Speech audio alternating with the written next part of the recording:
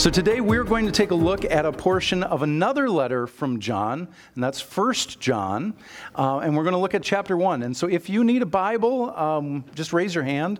We've got Bibles to share for this morning.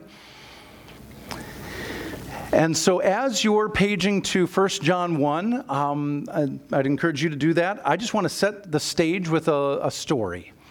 So it starts actually with the Apostle Paul. The Apostle Paul went on a missionary journey, and he went to a city called Ephesus. And in Ephesus, he set up a shop, and he connected with people, and he shared the gospel message with them, and he formed the first churches there in the area. And as people were becoming believers in Jesus Christ, some of them kept their old ways of belief and their old ways of living life. And that began to change how the gospel was being understood and lived out. It started to twist things.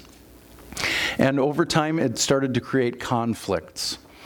And so after a while, Paul had to come back on another journey, and he had to correct faulty doctrine in the city of Ephesus. And the conflicts there broke his heart. And so this is what is recorded in Acts chapter 20 about what he said to the elders of the Ephesian church. "I know that after I leave, savage wolves will come in among you and will not spare the flock. Even from your own number, men will arise and distort the truth in order to draw away disciples after them. So be on your guard. Remember that for 3 years I have never stopped warning each of you night and day with tears." This was just a heartbreaking thing for the Apostle Paul as they're duking it out over their beliefs. And after this time, he sent Timothy to lead the churches there and to ensure the teaching of right doctrine. But this conflict continued to grow and escalate. And it became too much for Timothy. And so the Apostle John traveled to Ephesus and to lead the churches there. And he wrote his gospel to correct what was going wrong there. And so his gospel is dealing with themes in direct opposition to what was being taught by this other group. So unfortunately, what this other group saw of Jesus, what they came to believe was that God, who is spirit, could not inhabit material flesh. So the incarnation could not be a possibility. They also believed that it wasn't faith in Jesus that saved us. It was actually a secret knowledge that we maintained, and we saved ourselves. They actually came to a point where they even believed that God was not a loving father, but a tyrant, and that Jesus' secret knowledge was actually being used to save us from God. You can see how twisted this had become.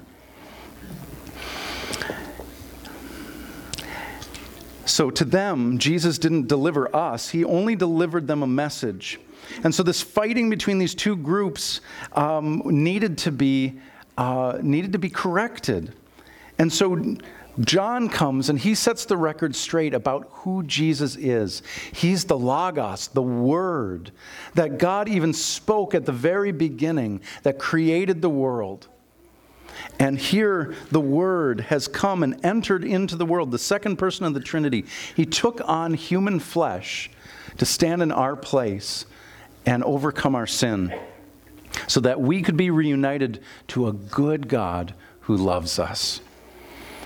But this group responded angrily, and they left fellowship to create their own churches. And so John also wrote a couple of letters, 1st and 2nd John, specifically to address the problems with their theology and their actions.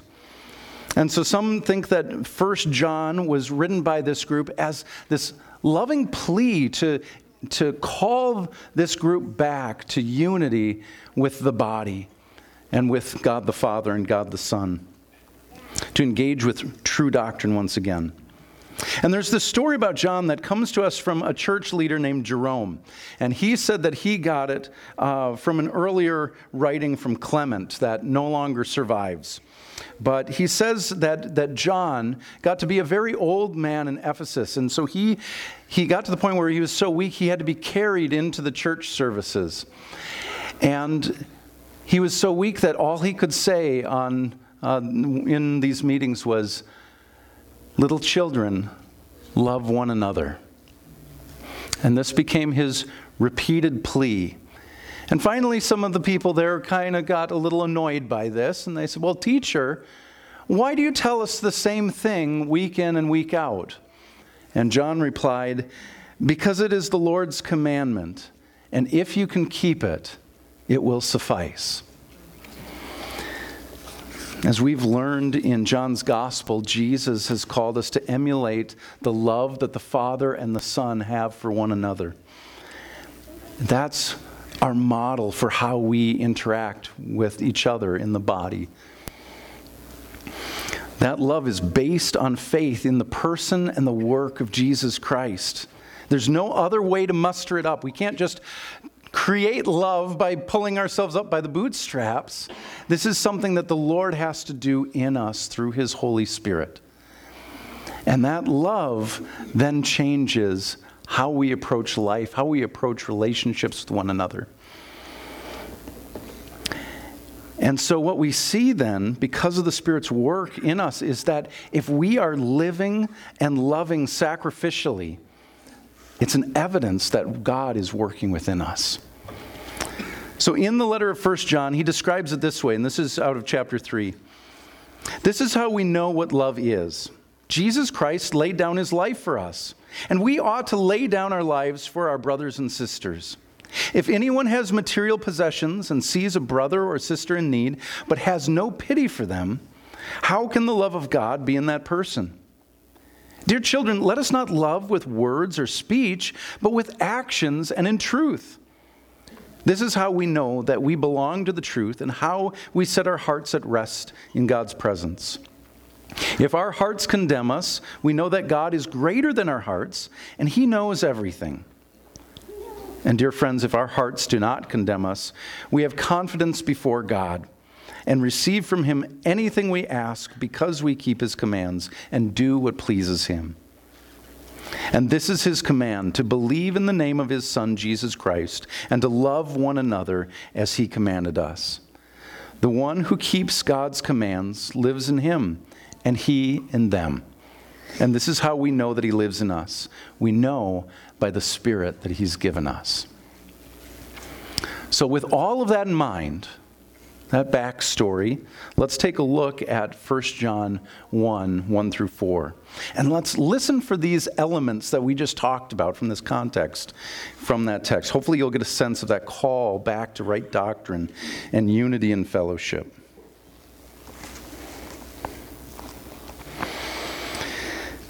That which was from the beginning, which we have heard, which we have seen with our eyes, which we have looked at and our hands have touched, this we proclaim concerning the word of life. The life appeared, we have seen it and testified to it, and we proclaim to you the eternal life, which was with the Father and has appeared to us. We proclaim to you what we have seen and heard, so that you may also have fellowship with us. And our fellowship is with the Father and with His Son, Jesus Christ. We write this to make our joy complete. So the way that John puts all of this together is a rhetorical device, and we're gonna get into that in a moment. But it can be kind of confusing for an English reader. It's probably great Greek, but it's hard in English. And so we can approach this by sort of flipping it around, and it makes a little bit more sense. And we can do that without damaging the scriptures. So we would start with verse 4. Make our joy complete through having fellowship with us. And our fellowship is with the Father and with His Son, Jesus Christ. But then it leaves us with this question: how is that fellowship achieved? It's through belief. Now that's a word that isn't present but it's implied. And we'll look at that too. And so we know that it's implied by all of these doctrinal assertions and by this constant call that John is making. And so it's an argument that's meant to convince and to call people back to right relationship with Jesus and with the Father and with the meeting body of believers. So let's dig into what John was saying. So we're going to start with verse 4 in our flip here. Make our joy complete through having fellowship with us. So we can see that this is an invitation from the apostle and from those who have remained as part of the apostolic faith. They've believed the message that was brought by the apostles, by eyewitnesses. And so that's why we have we and our and us in there. And so this is being sent to the faction who have broken fellowship and who've gone after false doctrines. And it's calling them back to recommit to right doctrine and to unity with the body. Fellowship. And that word fellowship, we sometimes use it in sort of this Christianese sort of way of saying it's a great time to hang out. And we love hanging out. I love hanging out with people. Anytime you want to hang out and have a cup of coffee, I'd love that. But this is speaking to something far deeper. It has some specific things in mind. And so in Scripture, we have a biblical idea of what fellowship really means. And we're going to look at a couple of different passages here and see what this means and the themes that come out in them. So we're going to start with Acts 2, 42 and 44 through 47. They devoted themselves to the apostles' teaching and to fellowship, to the breaking of bread and to prayer. All the believers were together and had everything in common. They sold property and possessions to give to anyone who had need, and every day they continued to meet together in the temple courts. They broke bread in their homes and ate together with glad and sincere hearts, praising God and enjoying the favor of all the people. And the Lord added to them daily those who were being saved. And then Paul says in Romans chapter 12, 3 through 6, do not think of yourself more highly than you ought, but rather think of yourself with sober judgment in accordance with the faith God has distributed to each of you. For just as each of us has one body with many members, and these members do not all have the same function, so in Christ we, though many, form one body, and each member belongs to all the others. We have different gifts according to the grace that's been given each of us. And then the author of Hebrews in chapter 10, 23 through 25 says, let us hold unswervingly to the hope that we profess. For he who promised is faithful.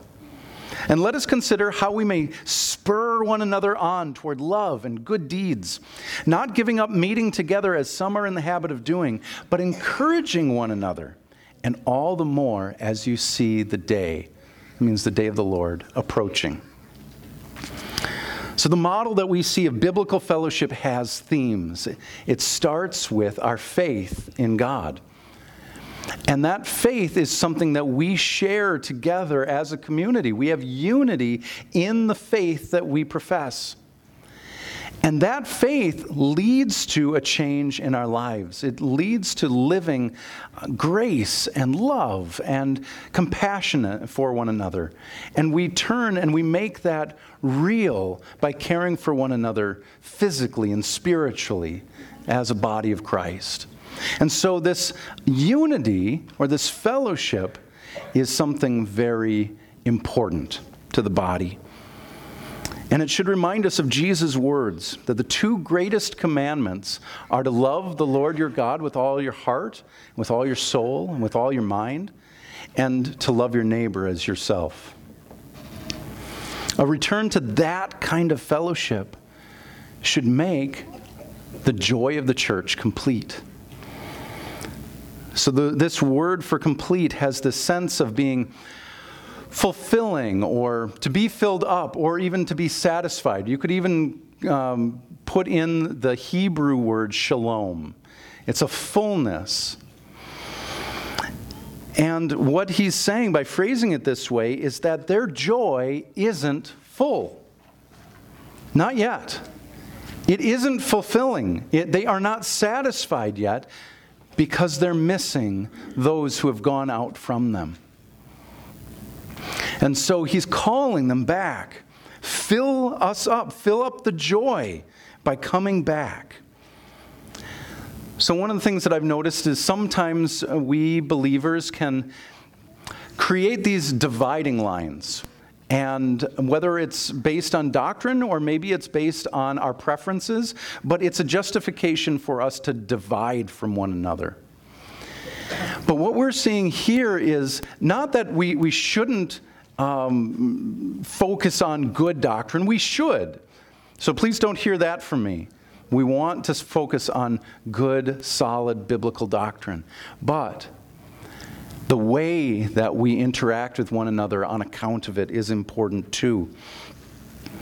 We should want to maintain what is right and true, but this is an invitation from John that tells us that when people have gone away, when they've created these dividing lines, we should call out for them to come back. We should be heartbroken over those who've rejected the truth or those who have broken fellowship. Come back. Come back to the truth. Come back to the unity of the body. Our fellowship is too important. So the Apostle Paul says, leave no debt outstanding except the continuing debt to love one another. So let's not be satisfied with leaving things broken. Let's always lean into calling back to unity and healing what's broken through faith in Jesus Christ. And this is, without a doubt, a doctrinal confession to those who were teaching differently. God is Father and Son at once. The Son does not oppose the Father, but has full fellowship and purpose with Him. And those who believe it have fellowship with the Father and the Son through God the Spirit. So a couple weeks ago, we heard Jesus pray in John 17, I pray for those who will believe in me through their message, the message of the disciples, that all of them may be one, Father, just as you are in me and I am in you. May they also be in us, so that the world may believe that you have sent me. I've given them the glory that you gave me, that they may be one as we are one. I and them, and you and me, so that they may be brought together to complete unity. Then the world will know that you sent me and have loved them even as you have loved me. Father, I want those you have given me to be with me where I am, to see my glory, the glory that you've given me because you loved me before the creation of the world. So this is an invitation, and it's not a self-justification. So it would be a problem if we were just to see a batch of doctrines being laid out and making a division. Well, we believe this, you believe that. No, we're holding on, we're clinging on to this doctrine we believe, and we are calling you back to it. It's a pleading to come back and believe true things about God the Father and God the Son, to acknowledge that real relationships are built on a foundation of truth and trust. A doctrinal confession is not about making things up about God. It's not about coercion. It's not about winning an argument. Doctrinal confession is about us recognizing truths about God from His Word, what He's revealed to us, and encouraging others to come and view that together with us. Come, see Christ. Come, be part of the believing body. It's about recognizing these true things. It's a call to unity with God the Father, God the Son, and God the Holy Spirit, and Jesus' bride, the church. In the end, it's about winning a brother or a sister. Now, we don't see the word believe anywhere here in this section of Scripture, but it's certainly there. It's implied.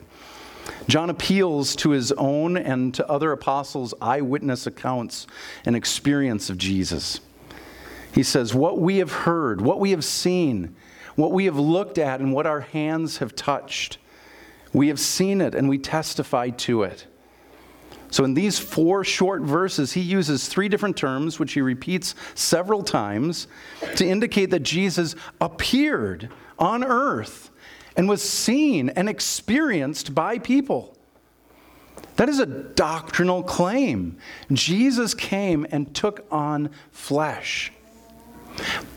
But it's not just dry doctrine. It's also something experiential that we're called to be in awe of. It's something to be shared. I know we've been to Christmas celebrations. We've heard the message.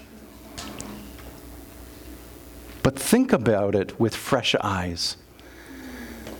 That the God of the universe stepped into human flesh, that he entered into our reality, that he took on the punishment that didn't belong to him, it belonged to us. That is mind-blowing. That is astounding. Some might say it's unbelievable, but it's the truth. It's what we stand on. It's what we've just acknowledged in the last week at Christmas time. It's what we celebrate when we take communion, that Jesus took on flesh, and because of that, he took on our punishment. After this section of Scripture, John is going to continue in his letter to talk about the results of belief, a changed life of obedience and love. And so there are these glaring places of absence where the word believe, we think, would just be smacked in there over and over and over again. He's building argument after argument and implication after implication. All is an intentional way of inviting the reader of this message, this letter, to consider what has actually occurred and what people have experienced of Christ, so that they will believe. And so he finally gets to it in 1 John chapter 5, where he says, I write these things to you who believe in the name of the Son of God, so that you can know that you have eternal life. The whole purpose of this entire letter is to call back people to see these things and appreciate them and come to saving faith, that they will know that they have eternity with God the Father and God the Son. And so, as he's doing this, he also develops some doctrinal statements about who Jesus is, what he's accomplished. So at the end of verse 1, John calls Jesus the Word of Life. This Word of Life from the beginning was with the Father. And this should remind us of the first lines of John's Gospel.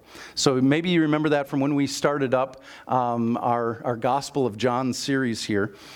In the beginning was the Word, and the Word was with God, and the Word was God. He was with God in the beginning. And through him all things were made. Without him nothing was made that has been made. In him was life, and that life was the light of all mankind. The light shines in the darkness, and the darkness has not overcome it. In both John 1 and 1 John 1, this Word is the pre-incarnate Christ. It's Jesus. He is the very divine agent who created the world. He made us. He gave us purpose. And he gave us a life to live that purpose out into the world. Jesus is the one who has made all things. And he's done it in a way that is good and in a way that is loving. This is standing in direct opposition to what was being taught by this other group, that the material was actually necessarily bad and God could have nothing to do with it, at least not a good God.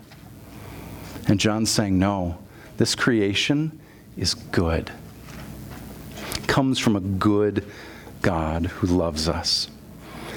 And John calls Jesus the eternal life.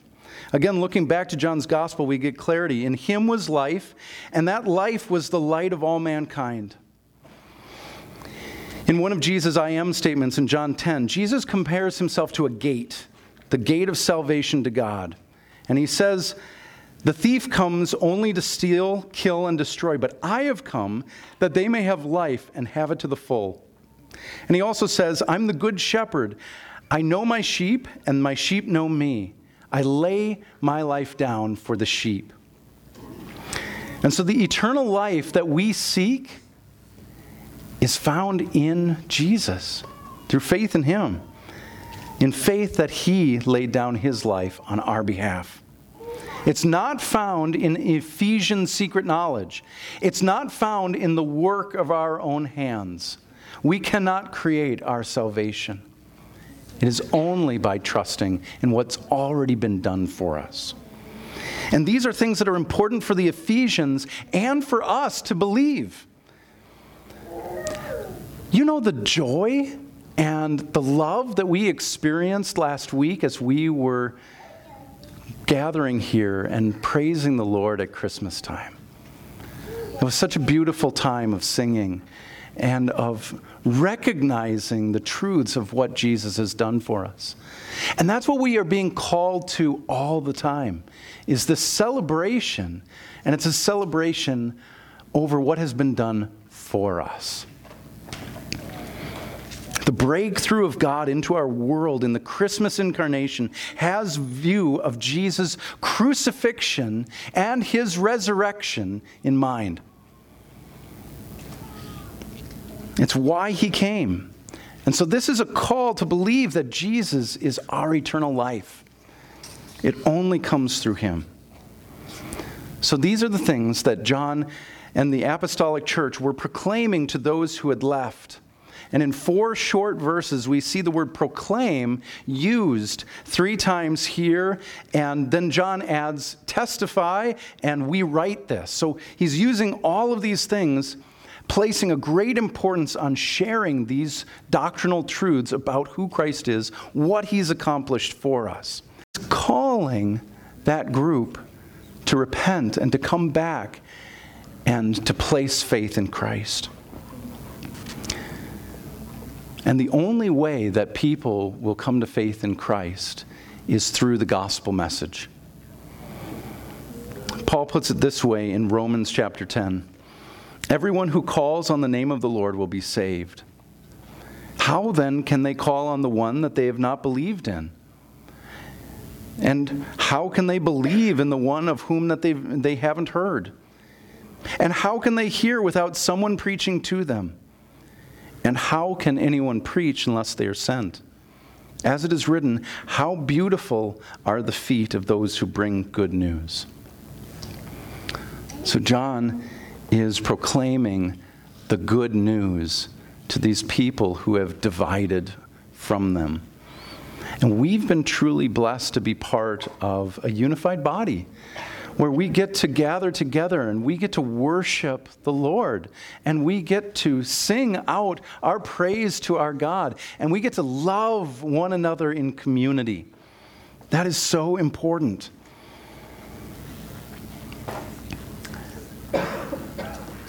We need to remember that our joy, as great as it is when we gather together, is actually not complete.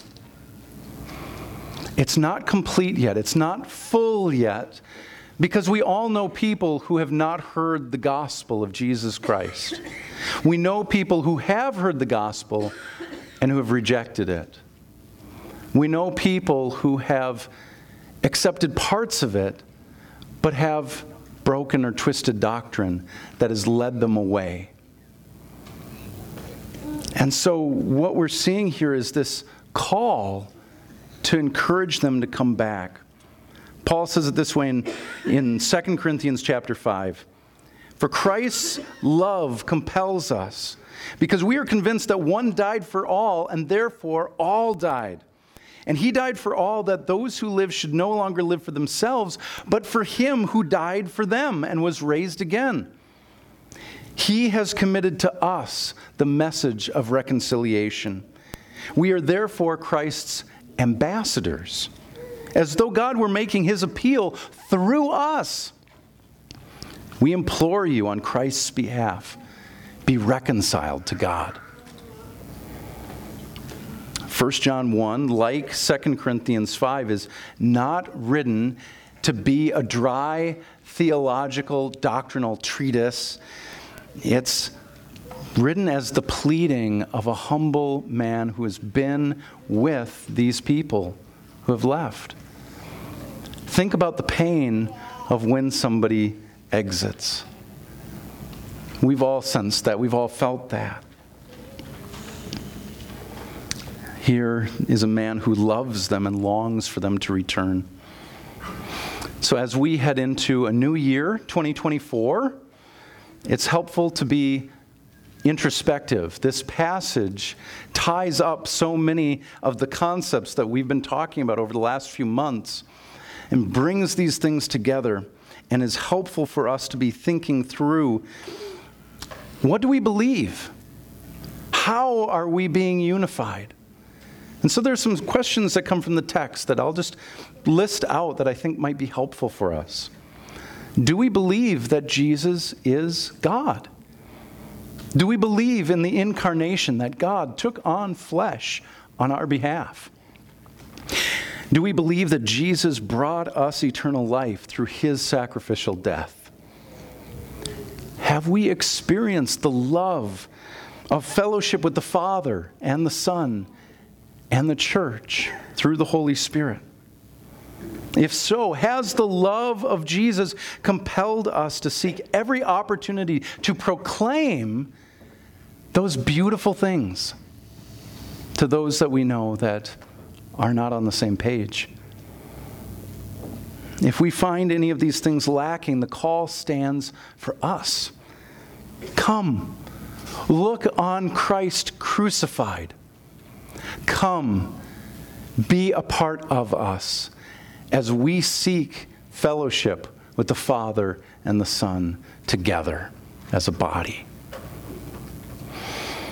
John's telling us that if these people find true fellowship with God and other believers, it will make his joy, the church's joy, our joy, complete. And so in 2024, why don't we seek that joy together? Let's seek a joy that's been made complete through faith in Christ Jesus and the fellowship that we receive through the Father, the Son, the Spirit, and his bride, the church.